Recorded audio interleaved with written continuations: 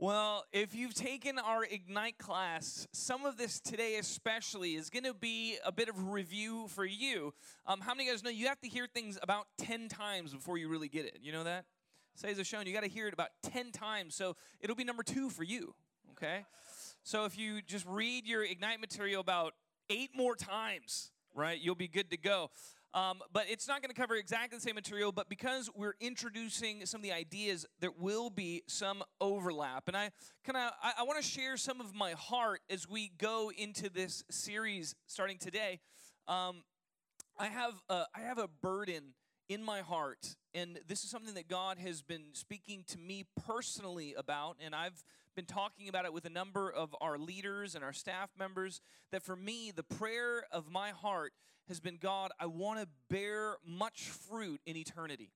And the reason I put it like that is because that's how the Bible puts it, right? That's how the Bible puts it. And if you're familiar with one particular parable that Jesus talks about, it's the parable of the sower. This one, I feel like God has been putting on my heart a lot over the past year. This past year, I feel like this parable has come up many times in my heart. And for those of you who are unfamiliar with the story, it's the story where Jesus talks about a farmer, and a farmer scatters seed, and some of it falls on the road, and some of it falls on the rocky soil, some of it falls on the thorny soil, and some of it falls on good soil.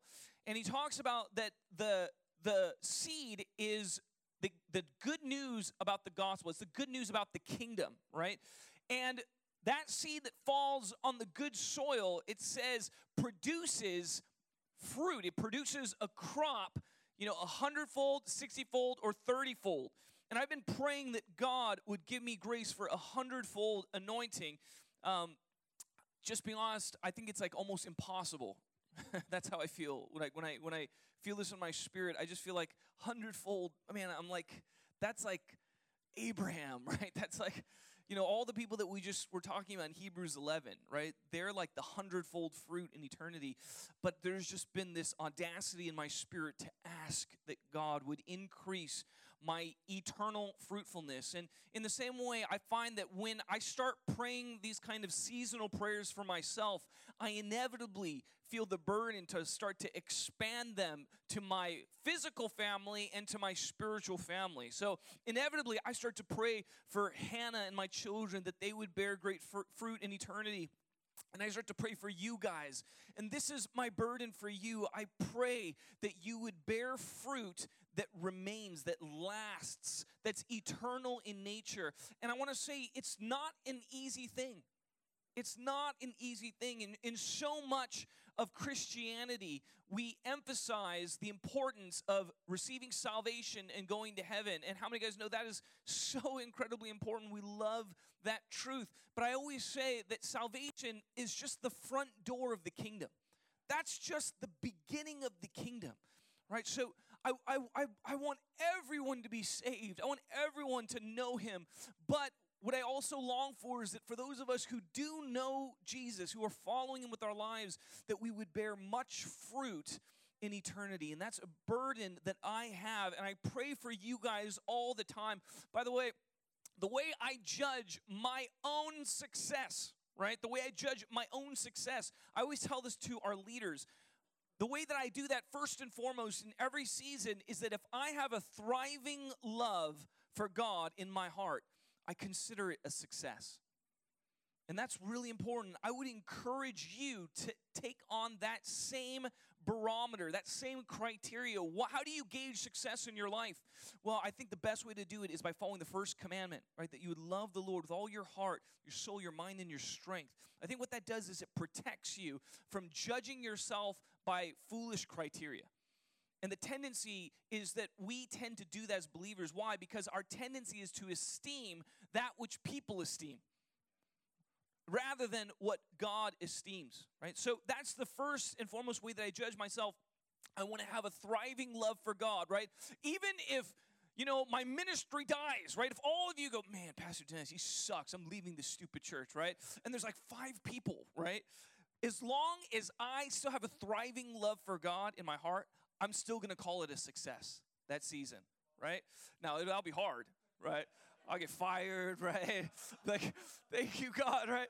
It'll still be hard, but in my heart, I still see that as a success. Making sense? Now, with that first thing, the second thing, the way that I judge myself is not by how, powerful a sermon seems or how powerful a service seems or by how many people we have or any of those things. No, the thing that is burdening my heart is this.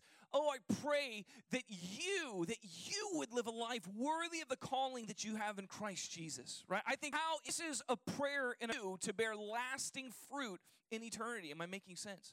And this is a prayer and a cry of my heart. My desire is that you would lead long lives full of fruitful ministry, right? That this is just the beginning. Whatever you're doing on your college campuses, whatever you're doing here at BTM, the ministry that you're doing right now in this season, I pray that that's just the first fruits for you and that you have a long life filled with amazing ministry in your life. That's my hope and my desire. And now I need to tell you something else. The reality is that many of you, when you graduate, will be sorely tempted to fall away from the faith. Now, I was talking to somebody privately the other day, and I just straight up said, yeah, no, the great probability is that many people in BTM, after they graduate, they will fall away from the faith. And I felt a little bit of check in my heart, because maybe that won't be the case, right? Statistically, it's absolutely true. What I've seen in my own experience, it's true, but I have a hope that that won't be the case, right? I have a hope that the vast majority of us will make it through the obstacles and the difficulties of this upcoming season and be able to do well from God's perspective. That's my hope and my desire, but I need to give a sober warning. The reality is that I just know from experience there's two very difficult transitions in people's lives. One of them is when you graduate high school and you go to college. Statistics tell us that in that transition, half of people who follow Jesus will fall away from the faith. One half. That's an incredibly high, that's an incredibly high number. Why does that happen? Because all of a sudden, you're given massive amounts of freedom. And you're brought into a system of education that is going to disciple you, is going to influence you into secular humanism. Right? So when you have all of this secular humanistic influence, and if you're not familiar with that word, don't worry, you will be. Okay? If you're not familiar, with this idea, this is what happens to so many college students, because in high school, really, many of us, we just went to the church that our parents made us go to, right? For many of us. But in college, it's kind of, for many of us, it's our first step into adulthood, meaning we now have the power, some degree of authority over our own lives to make a decision. Do we actually want to go to church? What kind of church do we want to go to? We're starting to make those decisions ourselves. And the reality is that many Christians, they find out that their faith in Jesus was really not that strong at all. And guess what? That's exactly what the parable of the sower, of the farmer, talks about, right? There's the soil that falls on rocky ground. The soil that falls on rocky ground, it says that the seed, goes in the soil, and what happens? The person immediately receives it with joy. What am I saying? I'm saying these are people who we would look at and say they've had a salvation experience. They've had an experience where they gave their lives to Jesus, where they received it with joy. But this kind of soil, it says that because it has no root, no depth to the faith, as soon as hardship or persecution comes, it dies. Am I making sense? And this is the rocky soil. And if I can be blunt and honest, there are many people who make the decision to follow Jesus in their lives, but never develop depth. And when it gets hard, they have no depth of trust, and so they fall away. They start to blame God. They start to blame the church, right? And they fall away from Him. Why? Because they have no depth. But the parable of sower also warns of a second type of soil, and this is the thorny soil. This is the soil, right, where it says that the anxieties of life, the worries of this life, and the deceitfulness of riches, of wealth, choke the word and they make it unfruitful. Now, I want to say this.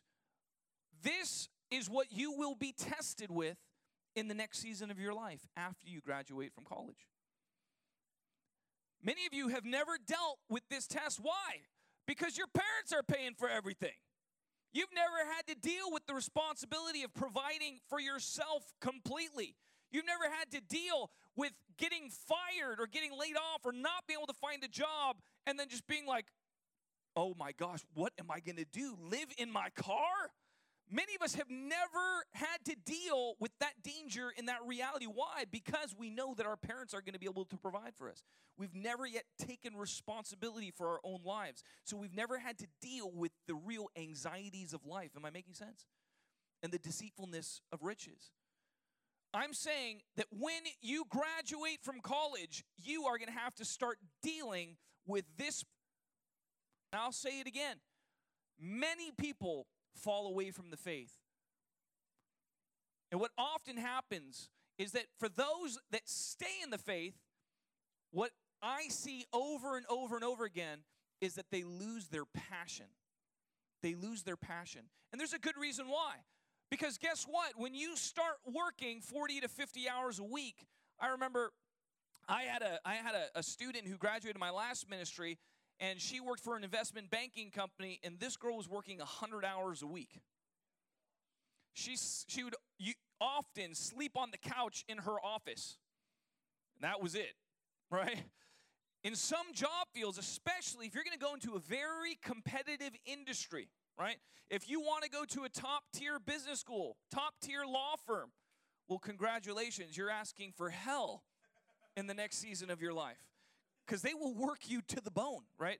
These are very competitive industries. I went to a pretty good school up north, and a lot of my friends went on to very competitive fields. And I'll tell you that for many of them, it was very difficult. Because when you're working 40 to 50 to 100 hours a week in a certain environment, and you come to church, and all you get is a nice lesson about how you can be a slightly better person, it's hard to see what the calling and the purpose in your life really is.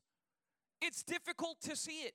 Let me put it to you another way. If you don't have a vision for the kingdom that expands beyond the church and what the church does, you will not be able to be passionate in your faith while you're working a full-time job. Am I making sense?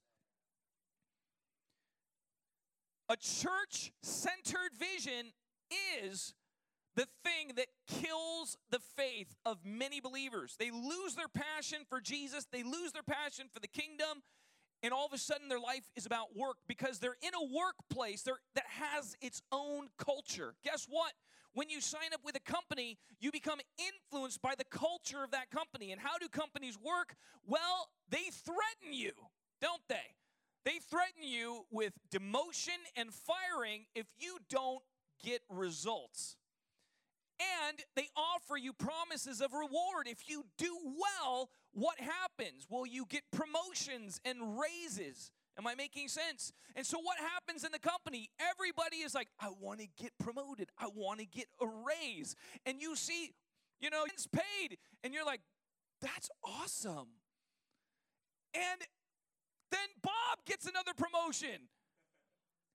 And then Sam goes find another job at like a really nice company. And you're like, what am I doing, dude? I'm like failing. And there's this sense of the values of your company are now starting to affect you.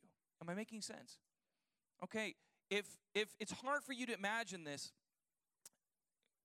you will have a rude awakening one day, okay, to the reality of life, okay? That's kind of what this series is about. Okay, I want to give you that rude awakening now. Okay, why? Because I want you to be prepared for it.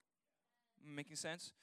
What we're going to be talking about is we're going to be going into how the kingdom is far bigger than the church. Let me put it to you this way. One thing, when I was a pastor in Berkeley, I was a young pastor, and I was, we were doing a good job of making Christians passionate, right?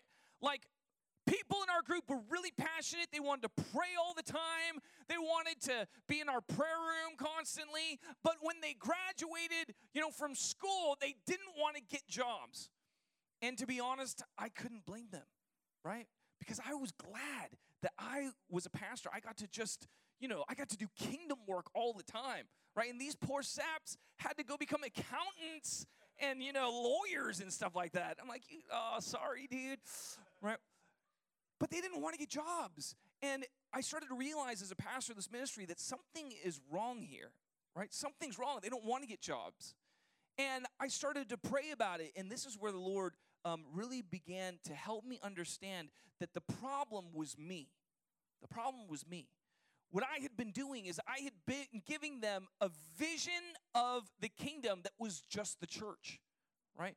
So when they imagined, I want to live for God, I want to serve the kingdom, what that meant to them was I want to do ministry stuff, right? I want to be involved in our campus ministry. I want to disciple these students. I want to spend time in the prayer room. I want to do these things. And why the heck would I want to go and get a job? I'd rather just be poor. Now, there's something admirable about this, right? There's something admirable. That part of me was like, yeah. Until God started to rebuke me, right? Why? Because what I had done was I had put an expectation on these, on these young people that, all I want you to do is I want you to live at church and be at church and just do church and help us make the church great. And the problem with that is that was my calling. That was what I was supposed to be doing. And the issue was that I was so much better at it than they were. Right? Like I was like the worship leader. I was speaking all the time. I could lead better Bible studies than any of those fools. Right? So what we really needed to do was multiply me. You know what I mean?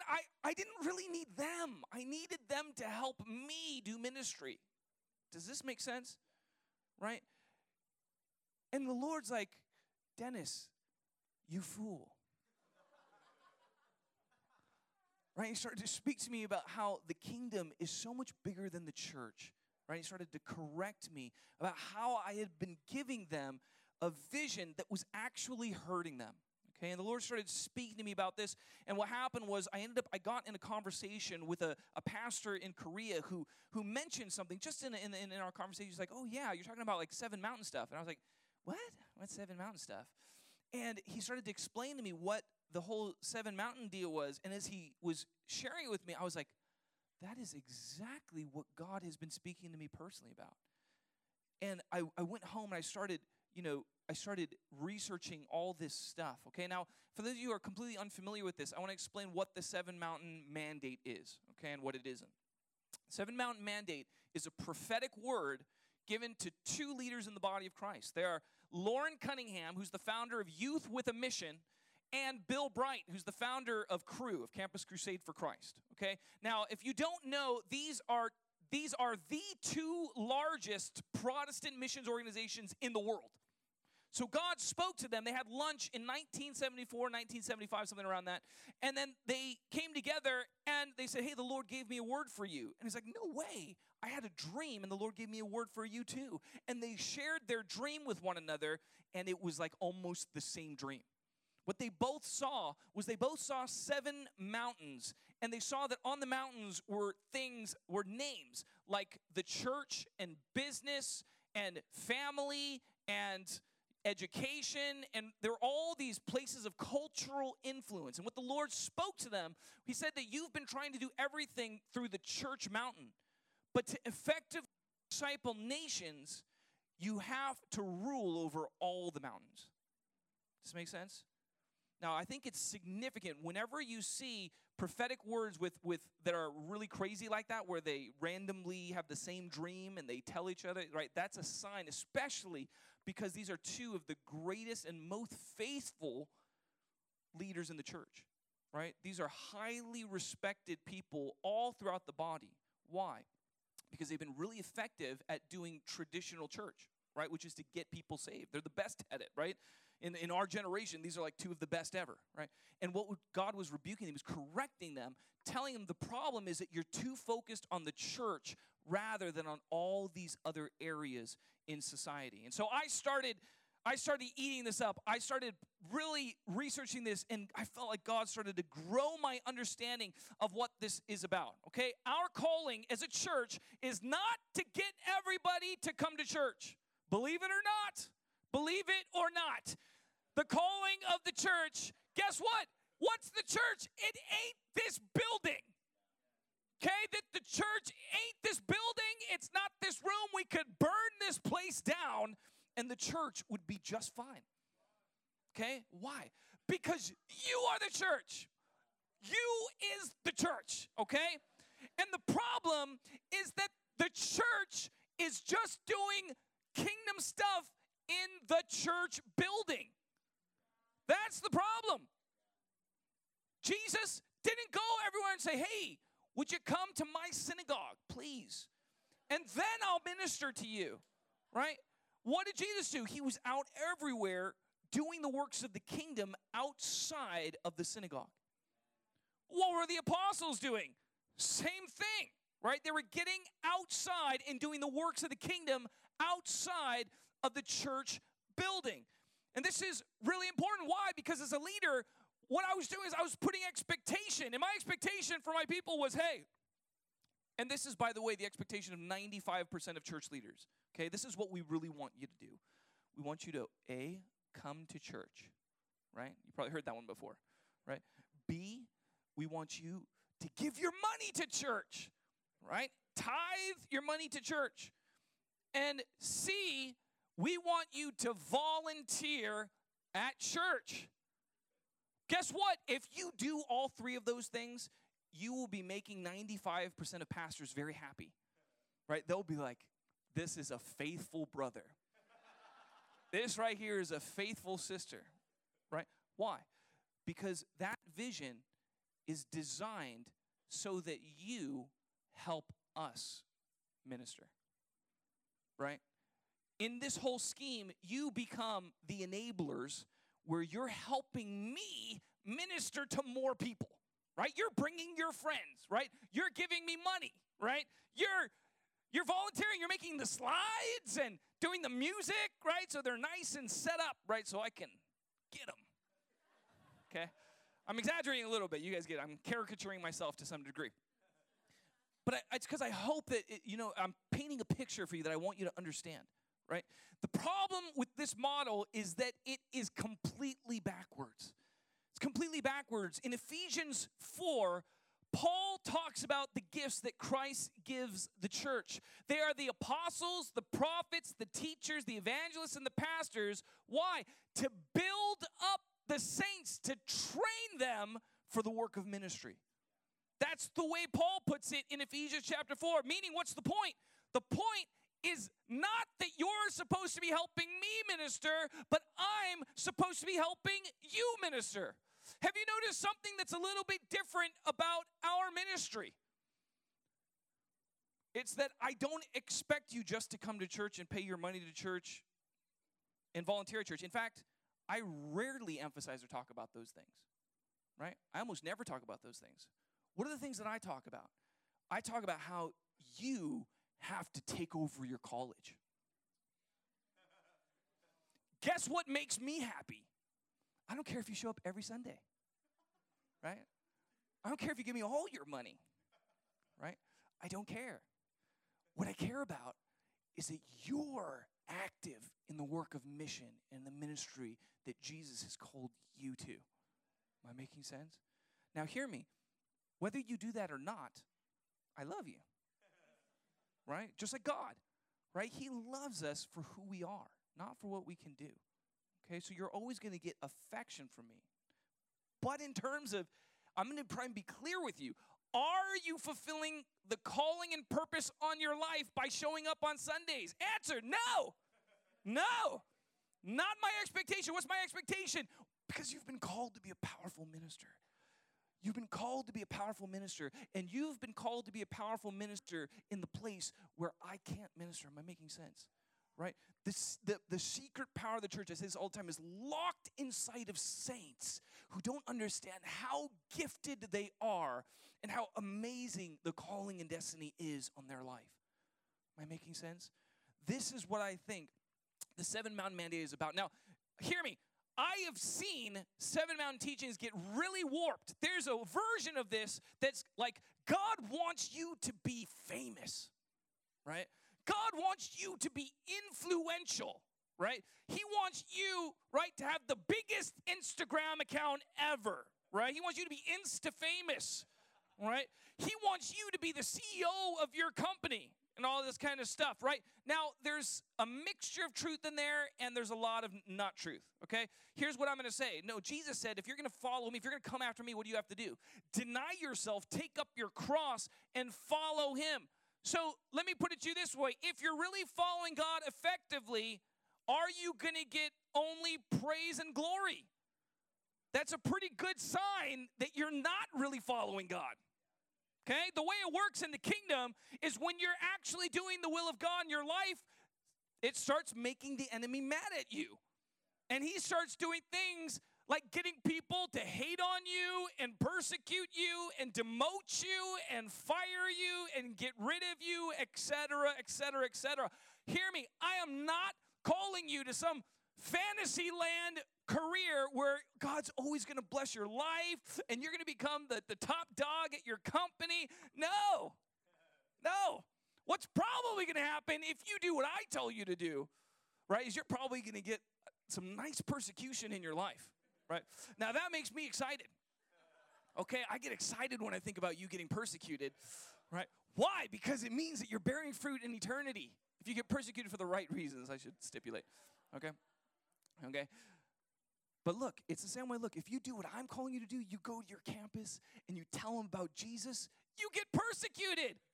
Right? If you stand up for controversial biblical truths, what happens on your college campus? You get persecuted. Isn't this glorious? Right? This is wonderful because it's the sign of great honor in the kingdom. Am I making sense? So that's what's not. Seven Mountain teaching is not dominionism. Okay? I've heard that critique all the time. It's completely false. Dominionism is this idea that what we're trying to build is a theocracy here. Right? We want to get rid of church and state, and then we only vote for Christians because we want Christians to rule and dominate over everyone else. Now, is there a truth in that? No, I don't care if Christians rule, and I want Christ to rule. You know, understand the distinction there? Right? I want Christ to rule. I want his ways to rule in people's hearts, okay? And what I am saying is that as you pursue, you want to be the godliest influence on society, not the greatest. Does that make sense? Okay, so let's make this clear, okay? Because I hear a lot of these criticisms that are just foolishness because people don't understand what the heck is being taught. Okay, so none of you are going to do that. Amen? Amen. All right. To engage in this calling, you must see the spiritual war around you. Let's actually look in the Bible, huh? 2 Corinthians chapter 10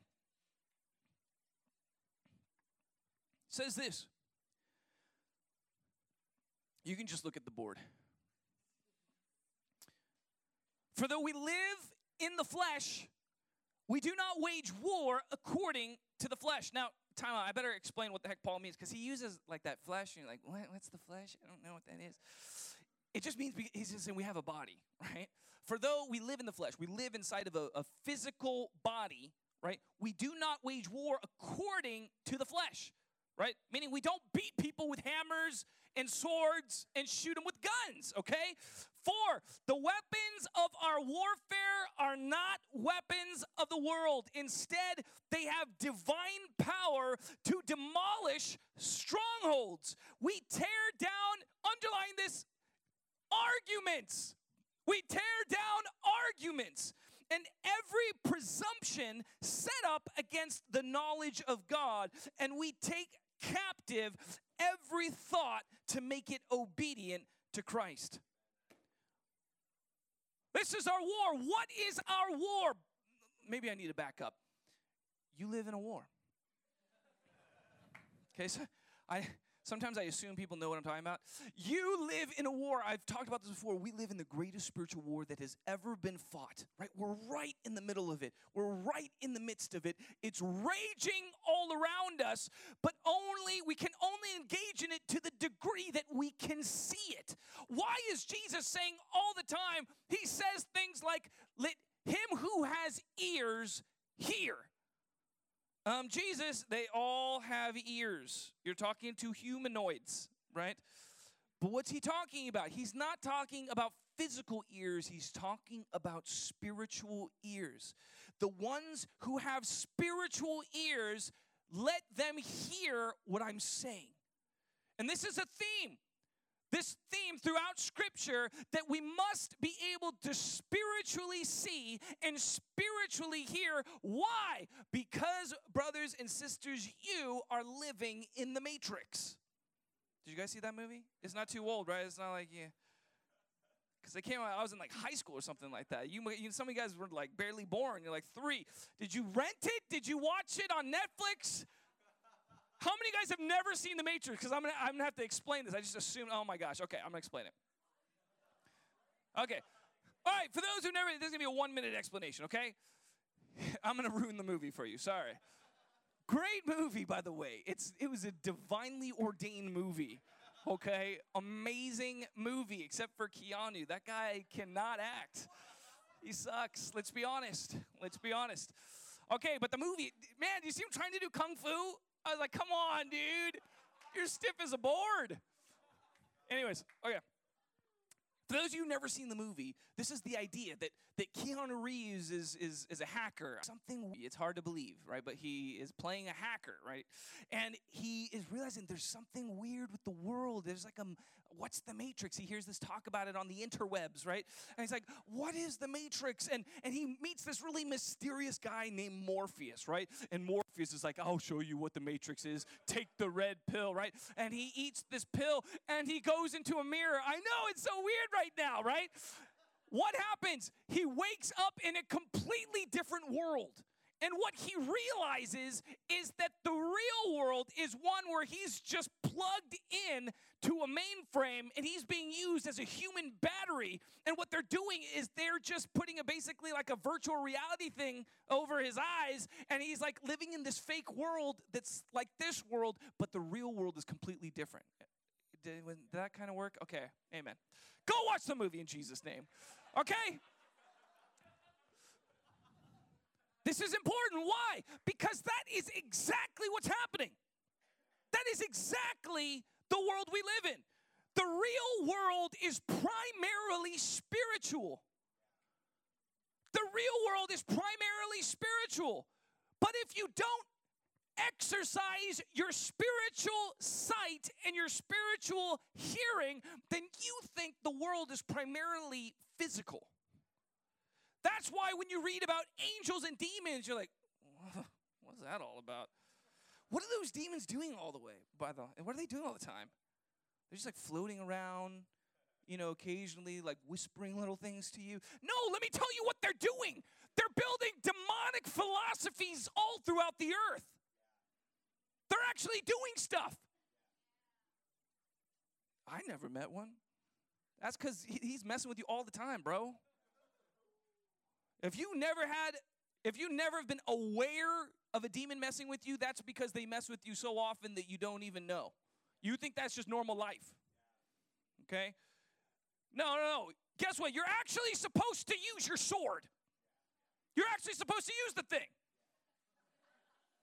Right? This idea that you've been given a spiritual sword, and like Christians are like, oh, it's figurative. It's, it's kind of like a sword.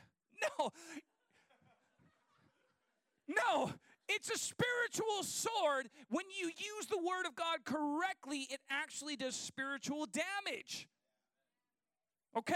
It's not a figurative lesson. It's a spiritual lesson. It's not like your spirit comes alive again when you believe in Jesus. It's that your spirit comes alive.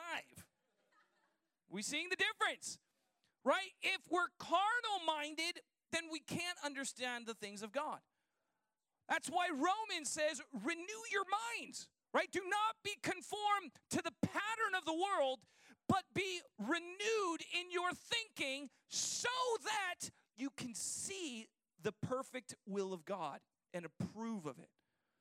Does that make sense? When your behavior is conformed to the pattern of the world, what it means is that you're all full of worldly thinking, right? Oh, yeah, I really want that new car, right? And that's all you think about is the stupid car, okay? Now, I'm not saying it's a bad thing to like cars. I'm just saying if you're in the middle of a war, is getting a new car really the priority of your life? Only if you're dumb, right? But that's the point here. The point that the Bible is talking about is it's saying that if we allow the Word of God to take hold in our hearts, what it does is it opens our spiritual eyes and our ears to perceive reality, what the world is really like. And if we can, then we recognize we're in the midst of a great spiritual battle. And not just that, but that we have a unique and amazing part to play in this battle. Let me put it to you another way. To the degree that your walk with Jesus is boring, that's the degree that you're still worldly. Does that make sense? Now, if you recall last week, I said that we happen to live in the most immature church in the world. So hear me, I'm not trying to say you're the really immature one compared to the guy next to you. No, I'm saying we are living in the most immature church in the world, right? Why does Jesus talk about how difficult it is for a rich man to be saved? It's harder to go for a camel to go through the eye of a needle, he says. Right? Why? Because the wealth makes us focus on the material things. Why? Because your wealth is only good in the material world. Your wealth can't buy jack in the spiritual world. That's why you have all this wealth and you're like, oh yeah, I'm rich. And Jesus says, no, you're poor and you're blind and you're wretched. And you're like, no, I'm rich, right? I mean, are we making sense here? Right? This is what the scriptures are talking about, that this is a war that's going on. And guess what? The outcome of the spiritual war is what affects the physical world. What am I talking about? Like, is it a coincidence that Hitler just hated Jews? He just woke up one day, I just feel like hating Jews today, right? That he decided to gas and kill 1/3 of them? He took out 6 million Jews just because he just felt like it? Well, that's pretty ironic. That's a pretty amazing coincidence, except that Jews have a history of being persecuted in every single cultural context they've ever been in. Coincidence? Oh, well, let me put it this way. Except in America. In America, Jews have found an amazing life here. America is remarkably free of anti-Semitism. In fact, America has been the greatest blessing to the Jewish people in its history. And America just happens to be the most blessed nation in the world. Coincidence? I don't think so. I don't think it's just a big fat coincidence. I don't think it's a coincidence that Stalin just feels like killing Jews.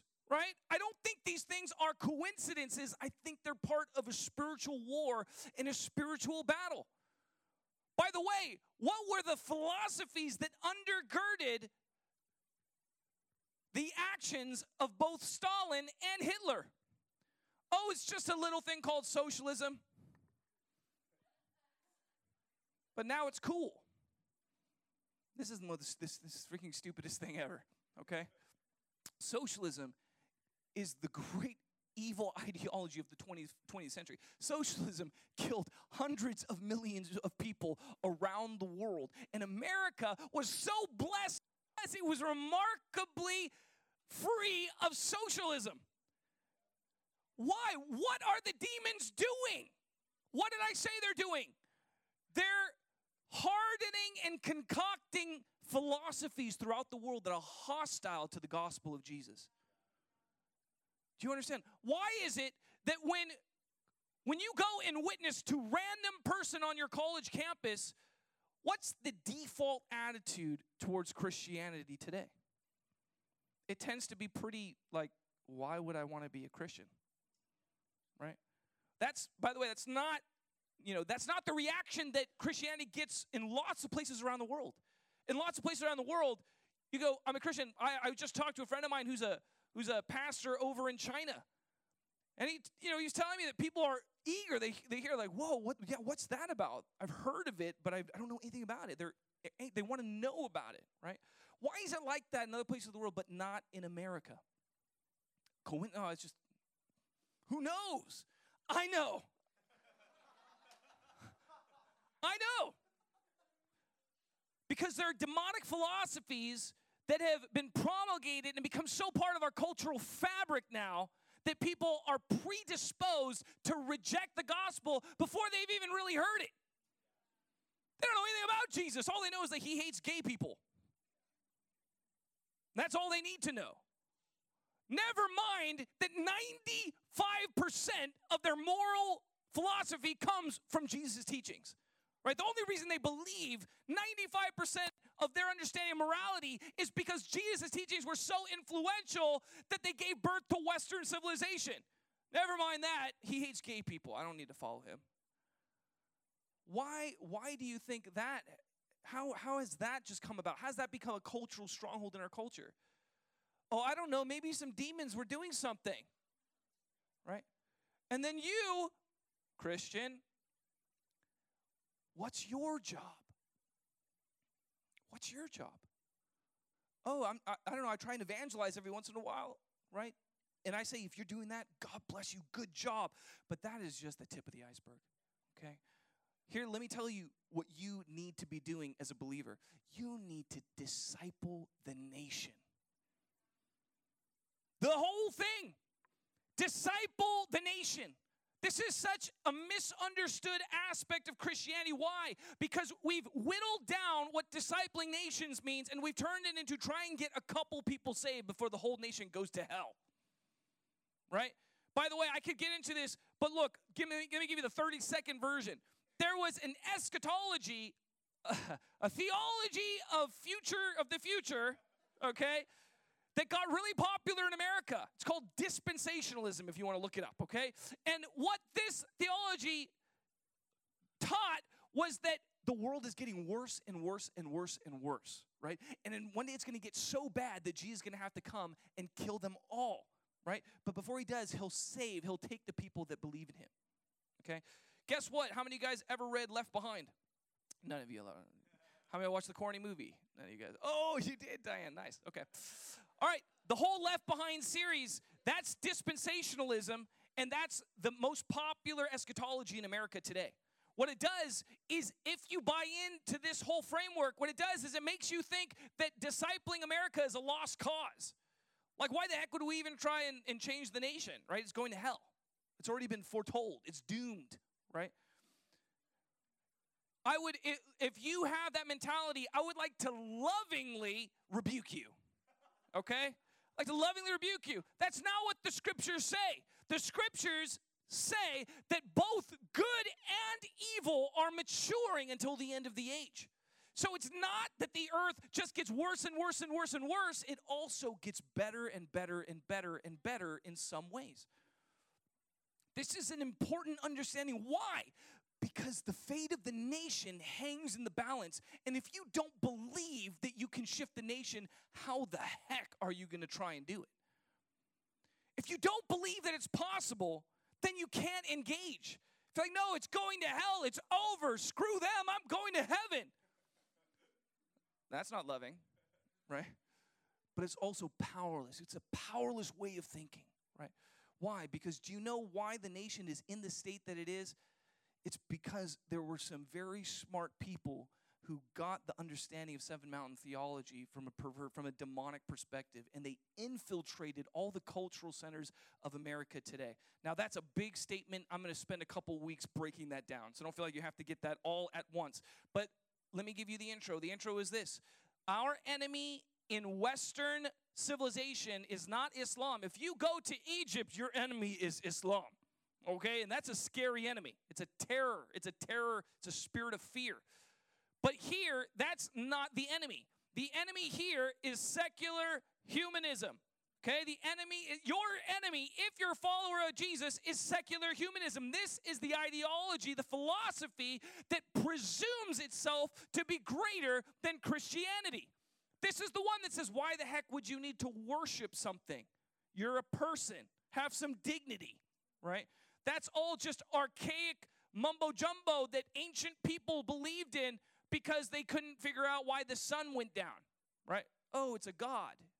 Right? Like they were idiots, all those ancient people, right? That's the mentality that today we have education, we have enlightenment values, right? We have science, we have technology, and all of that ancient Bible stuff is stupid, and anybody who believes that is stupid.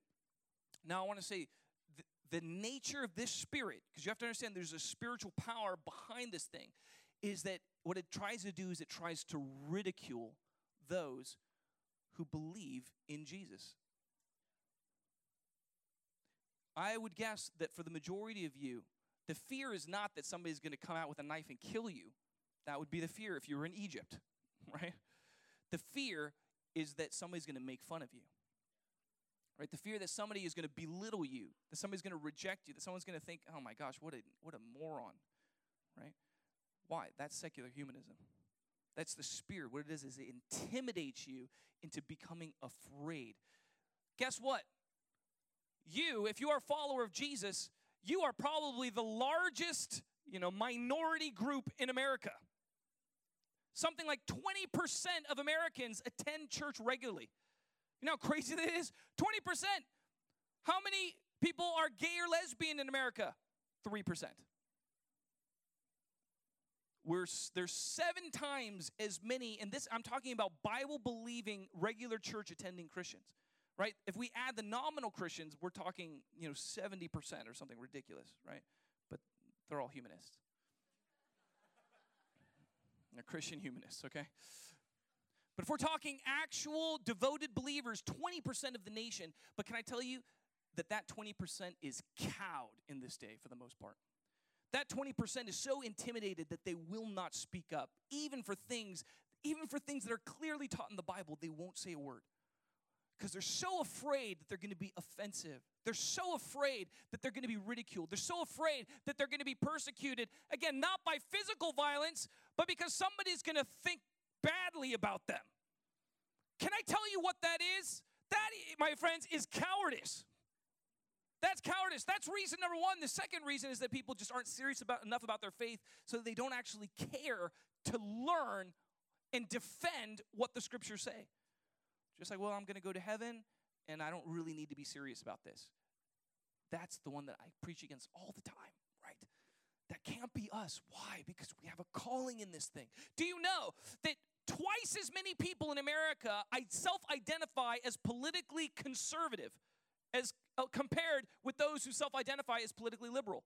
There are 2 times as many conservatives as liberals in our country today. I bet you didn't believe that before I just told you, right? Why?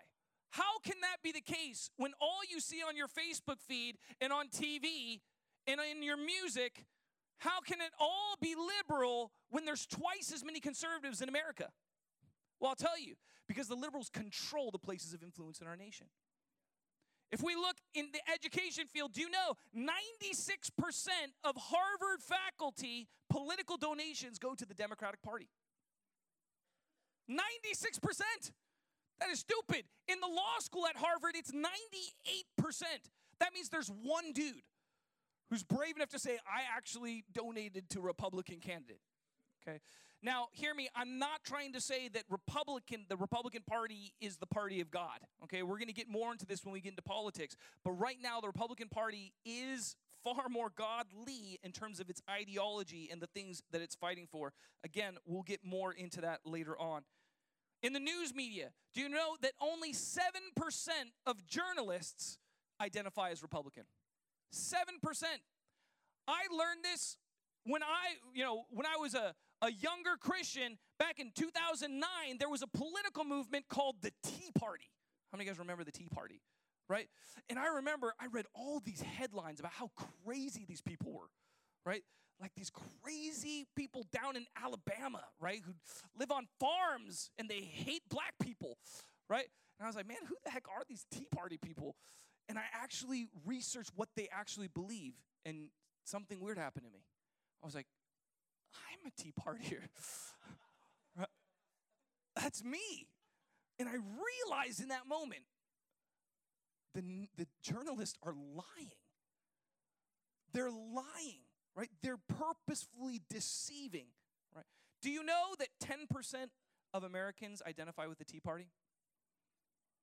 It's a huge percentage, right? 1/10 of the nation identify with the Tea Party. That's something you would never think, given the way they're disparaged in the national media. What's my point? My point is this, brothers and sisters, especially if you're a young person in America, you have been discipled by secular humanists. It has been coming through your television programs, your cartoons, right? We talk about the Disney movies today. It's all secular humanism being preached, right? You watch Zootopia? It's all secular humanism, okay? All the values being taught are secular humanist values. The whole notion, Bible, that is racist. Can I tell you what that is? That's not the Bible. That is Marxism. We'll get more into that in the politics thing. Okay? When we don't understand the things that are preached to us, can I tell you that for the most part, human beings are not independent thinkers? For the most part, they tend to do. Do you know that people around them do? Right? How do I know this? Do you know that young Koreans growing up in Southern California, many of them happen to go to church? So why are you here? For many of you, if you're going to be honest, if I'm going to be honest with myself, I went to church for many years because my mom made me, right? And at some point, that faith has to become our own.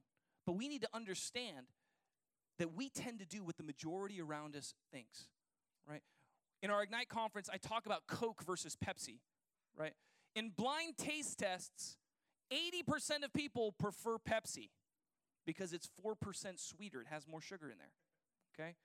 So you take a blind taste test. That's why, this is before your time, but Pepsi used to run these ads where they would, do these blind taste tests. And people are like, oh, it's Pepsi, right? They like Pepsi better than Coke, right? And they would do these ads. And yet, Coke always kicked Pepsi's butt. Why? Because they spent billions of dollars on marketing, right? The average person saw that Coke symbol some ridiculous amount of times a day. I forget the statistic now. It's like 10 times, right? You see that Coke sign 10 times. Because of their marketing, buyers preferred Coke 80% of the time. Now, why do I say that stat? Because guess what? That's you, right? Why do you have the values that you have? Because you've seen them 80% of the time, right? You come here every week and you have someone like me shouting at you, right? You think, oh, maybe Jesus is real, right? That's the way we work. Now, I'm not trying to say that we're all a product of our environment, but I am trying to say that all of us are highly influenced by our environment. This is humility to understand. And if you're a young person, you have been highly influenced by secular humanistic thinking. Why? Because they controlled your education. They control the news media. They control arts and entertainment. They control the music that you listen to. Our staff team was talking the other day, and I was telling them, I hate rap music. And Lauren was all offended back there. Right? I don't dislike rap. I just dislike hip-hop culture. I mean, this culture is for the most part, pretty disgusting, okay? I'm not saying all rap is bad. But I am saying that you have to understand these things influence. It influences you with your thinking. There's a reason why everyone wants a Rolex watch. Now, you guys are too young, right? When you hit that bonus time, then you'll be like, oh, the boss has a Rolex. Everybody wants a Rolex. Why? Rolex make the ugliest watches, okay? They're so ugly, right? The problem is that I see their advertisements all the time. They're advertising everywhere, right? What are they saying? Buy me. I'm cool, right? And you go, I just feel like getting a Rolex. I don't know why. I just want one. What am I saying? I'm saying that we're influenced by our environment, and your environment is primarily humanistic, right? Why is it weird for you to stand in the middle of your school and start to pray out loud? Why is that weird? Because all the humanists would get offended at it. Why is it weird for you to pray in school? You realize that 30 years ago, everybody prayed in school. You had to. It was like law or something. And 30 years later now, it's unheard of, right? When people would dare pray in school, they go, excuse me, separation of church and state, dude. Which means we're all atheists and you have to be too. That's what it means, right? Separation of church and state just means you're free to practice whatever religion you choose. So if I'm out here praying, why should that offend you except that you're a bigot? In our culture today, everybody's easily offended. It's so easy to offend people, man. I'm good at it. Can I tell you what it means if you're easily offended? It means you're immature. That's what it means. Let me put it to you another way. Just try and offend Jesus. It'll be hard. It's very difficult to offend somebody who's mature. You know why? Because they just know you're deceived. Poor little deceived person. Why? Because they're secure. They're emotionally secure. Am I making sense? When you're emotionally insecure, every little thing is, oh, how dare you? That threatens who I am, right? You don't agree with me? How dare you, right? Because you're emotionally insecure, right?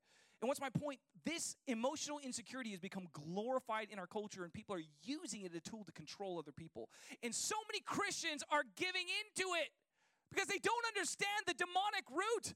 Look, if you stand up for Christ and you offend somebody, thank God. Winston Churchill has a great quote, right? He says, you have enemies?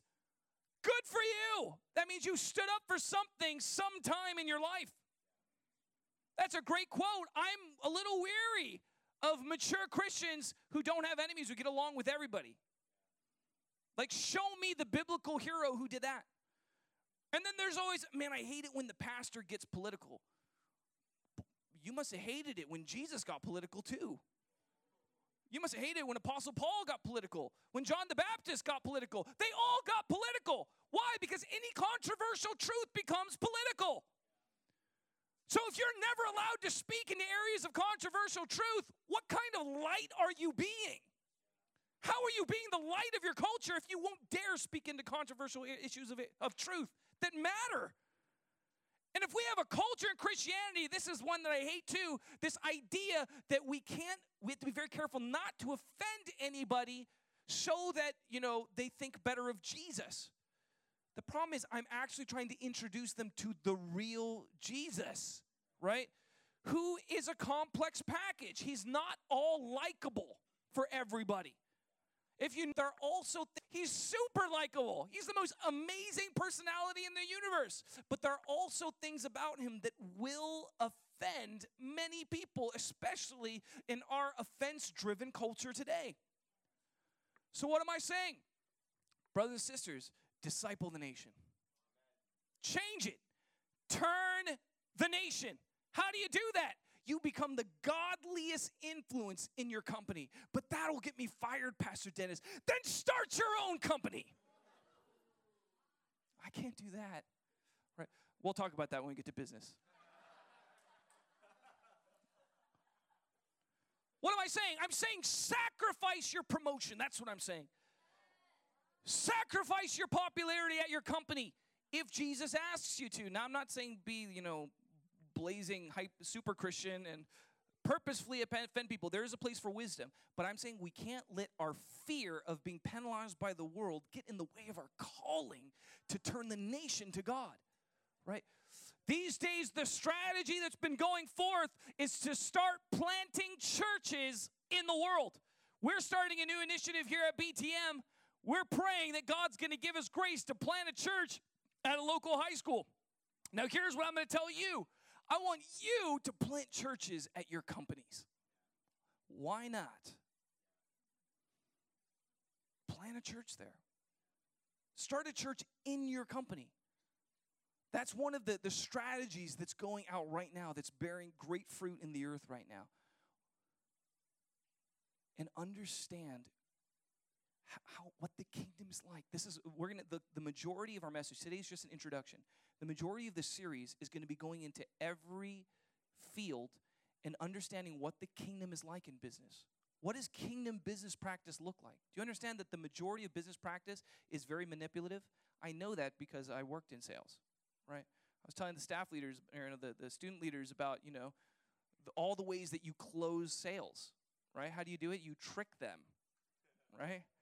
Oh, so do you want a car charger with that, right? Oh, so would you like this one or this one? That's the assumptive close, right? You're going to buy this one or this one. Which one would you like, right? All these ways that we manipulate people in business practice, right? As somebody who's walking with God, you can't do any of those, right?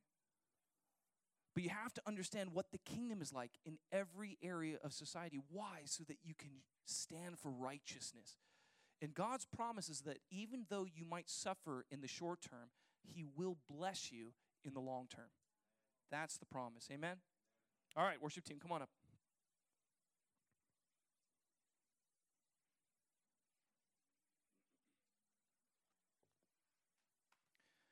All right, today was kind of an introductory message. If that was completely new to you, I understand that I said a lot of things that are probably pretty weird and pretty different. Here's my encouragement. I would encourage you to go on YouTube and to Google Seven Mountains, okay? You'll see a dude named Lance Wallnau, okay?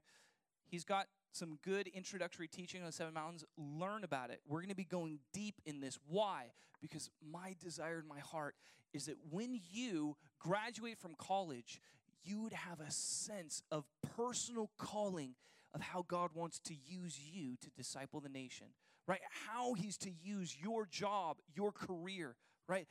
And you would go into that place with a kingdom vision. Why? Because you have to defend the kingdom vision that you have. And I say that if you do that, you will bear great fruit in your life and you will avoid the trap of losing your passion and losing your vision for the kingdom. Amen? All right, right now let's just stand up. All we're going to do today as we go into our ministry time is this. I just want us to start asking God for vision of the kingdom. Ask Him to open up your spiritual eyes, that you'd be able to see everything from His perspective, to see life from His perspective. Here's the truth. You weren't made just to suck air for 70 years and die. That's not why you were made, to enjoy some video games on the side.